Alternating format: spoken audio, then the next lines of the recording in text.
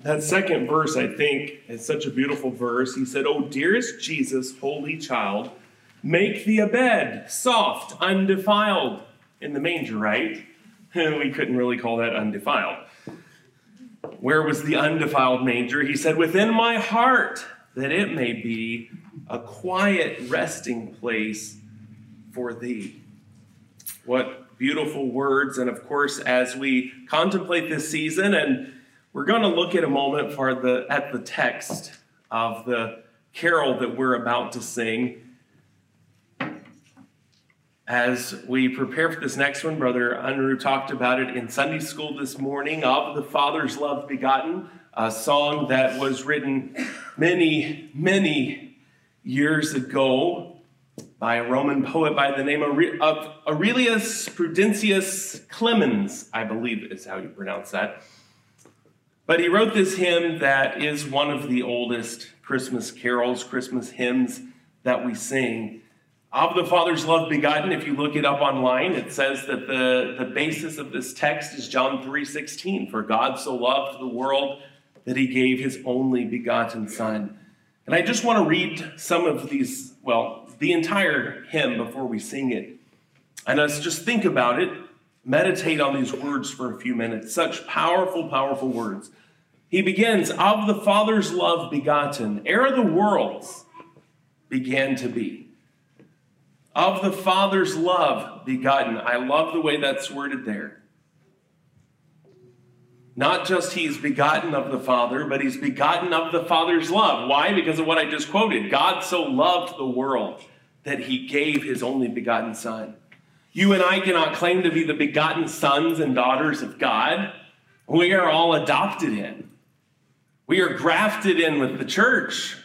At salvation, you and I, we are made the sons of God, but we come by adoption. Jesus was the only begotten of the Father, and of course that came through the work of the Holy Spirit when he came on the Virgin Mary, and the Father overshadowed her, and miraculously the Christ child was placed in her womb. But this was done of the Father's love, because of his love for the world, his desire to save us. He says, "Of the Father's love begotten, ere the worlds began." You know, sin was not a surprise to God. Jesus Christ was not a plan B. He was plan A. From the foundation of the world, Jesus is spoken of as he who was the lamb that was slain from the foundation of the world. In other words, before God even created everything, it was his plan to redeem man. He was creating man. He was creating man with a will. He knew that man would use that will, and he knew that man would use that will against him. Yet he created man, and he created a plan to redeem man. What a powerful thought that a poet so many years ago understood these concepts. Then he says, he is Alpha and Omega, he the source, the ending he. Alpha, of course, is the first letter of the Greek alphabet, Omega, the last. And he said he's the beginning and he's the end.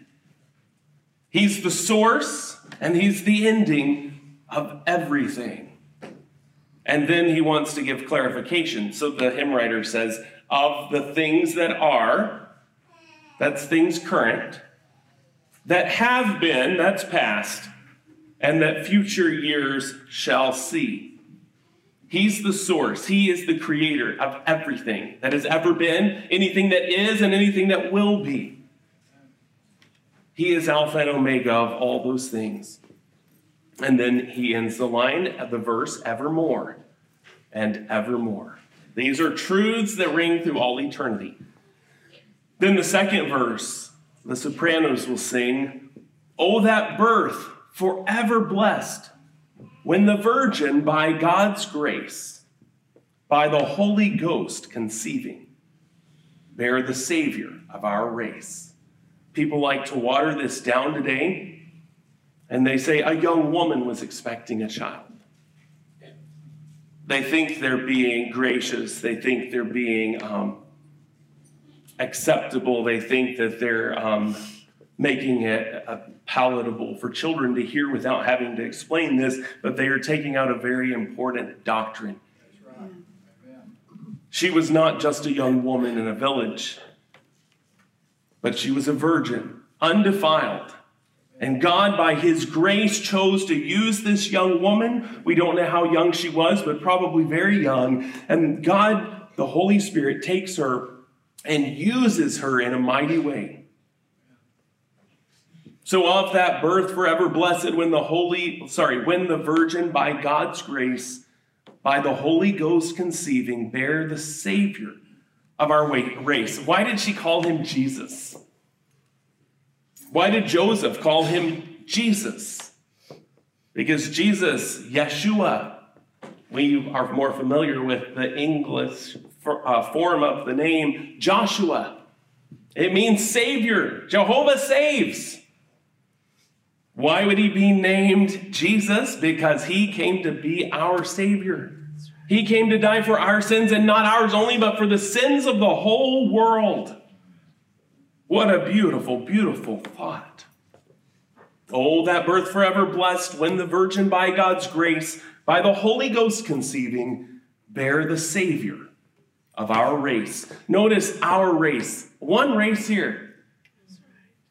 Clemens is not talking about one particular group of people. He's talking about all people. This whole idea of race and racism, it's all been formulated by man because God created us one blood. There is really one race, and that is Adam's race, the human race, the sinful race, and Christ came and was born to be our Savior, to redeem us. What a beautiful, beautiful thought. And that babe, the world's Redeemer, first revealed his sacred face, evermore and evermore. And then on the last verse, there's other verses that were originally written and translated, and some have been added, but this is another one of the verses often saved for the last. O ye heights of heaven, adore him. Angel hosts his praises sing. What's he talking about? He's talking about all the host of heaven, which we understand. That's who was at the birth that day. That's who was at the hillside with the shepherds. Because Hebrews chapter 1 says, when he bringeth in his first begotten into the world, he said, let all the angels of God worship him. So if you ever ask, who is the heavenly host? It's all the angels of God. So the hymn writer says, O ye heights of heaven, adore him. Angel host his praises sing. And listen to this next phrase. Powers, dominions, bow before him. What's he talking about? Well, part of that is what we looked at a couple weeks ago in Ephesians. Ephesians chapter 6:12 is one of the places that talks about these things. For we wrestle not against flesh and blood, but against principalities, against powers, against the rulers of the darkness of this world, against spiritual wickedness in high places. He calls for all powers, not just human, not just heavenly and angelic, but all powers and dominions to bow before him. And you know the day is going to come where everyone will have to bow before him. That at the name of Jesus, every knee shall bow, every tongue will confess that Jesus Christ is Lord, to the glory of God the Father. At Christmas time, I can't think about that verse without having to chuckle and think about Herod. Herod the Great, or as my dad calls him, Herod the Not So Great, who told the wise men, you go and you find the babe, and then you come and tell me because I want to, and this is the only place this phrase is found in the Bible. I want to come and worship. Last week we sang the hymn, come and worship, come and worship. Where's that found in the Bible? Oh, it's found when Herod falsely says, oh, I want to come and worship. Well, it's a great invitation to come and worship, but Herod was lying. He did not mean that at all.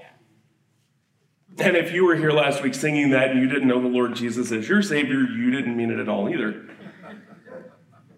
But you realize that if it hasn't happened already, there will definitely be a day when Herod the Great will be brought before Jesus Christ, and he will have to get on his knees and confess that he is Lord.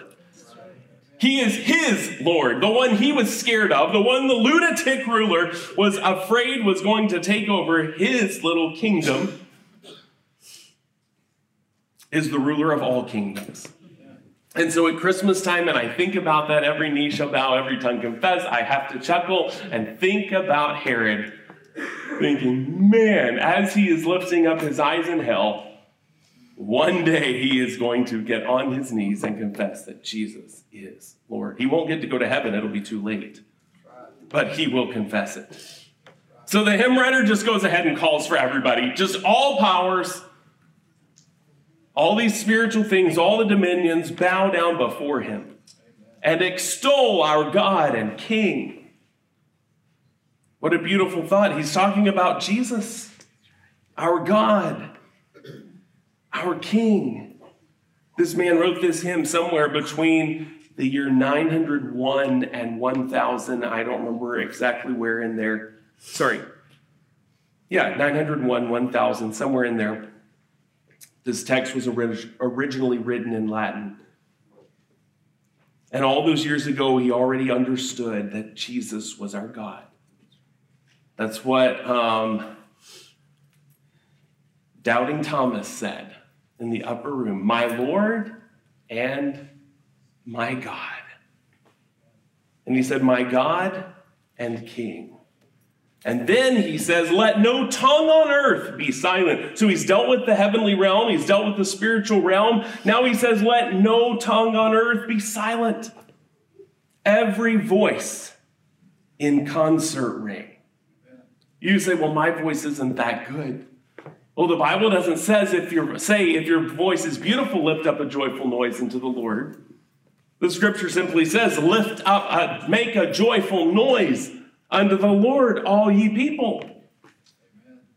And so the hymn writer says, let no tongue on earth be silent, every voice in concert ring. I would rather hear a person singing their heart out to the Lord that cannot carry a tune in a bucket. And I've heard some church members that sing that way. Not so much here, but I've been in churches where the loudest person in the church, man, he didn't know what a note was. He was in outer space looking for notes. But he didn't care. He wanted to give his praise to Jesus. And so he stood up and just belted it out. And I think the Lord was more pleased than with the snooty Christians standing around him wishing he would hush up so it could sound pretty. Let every voice in concert ring, evermore and evermore. And then I love what the arranger does here. She has to add one more at the end. Evermore and evermore. The choir is going to sing now, of the Father's love begotten.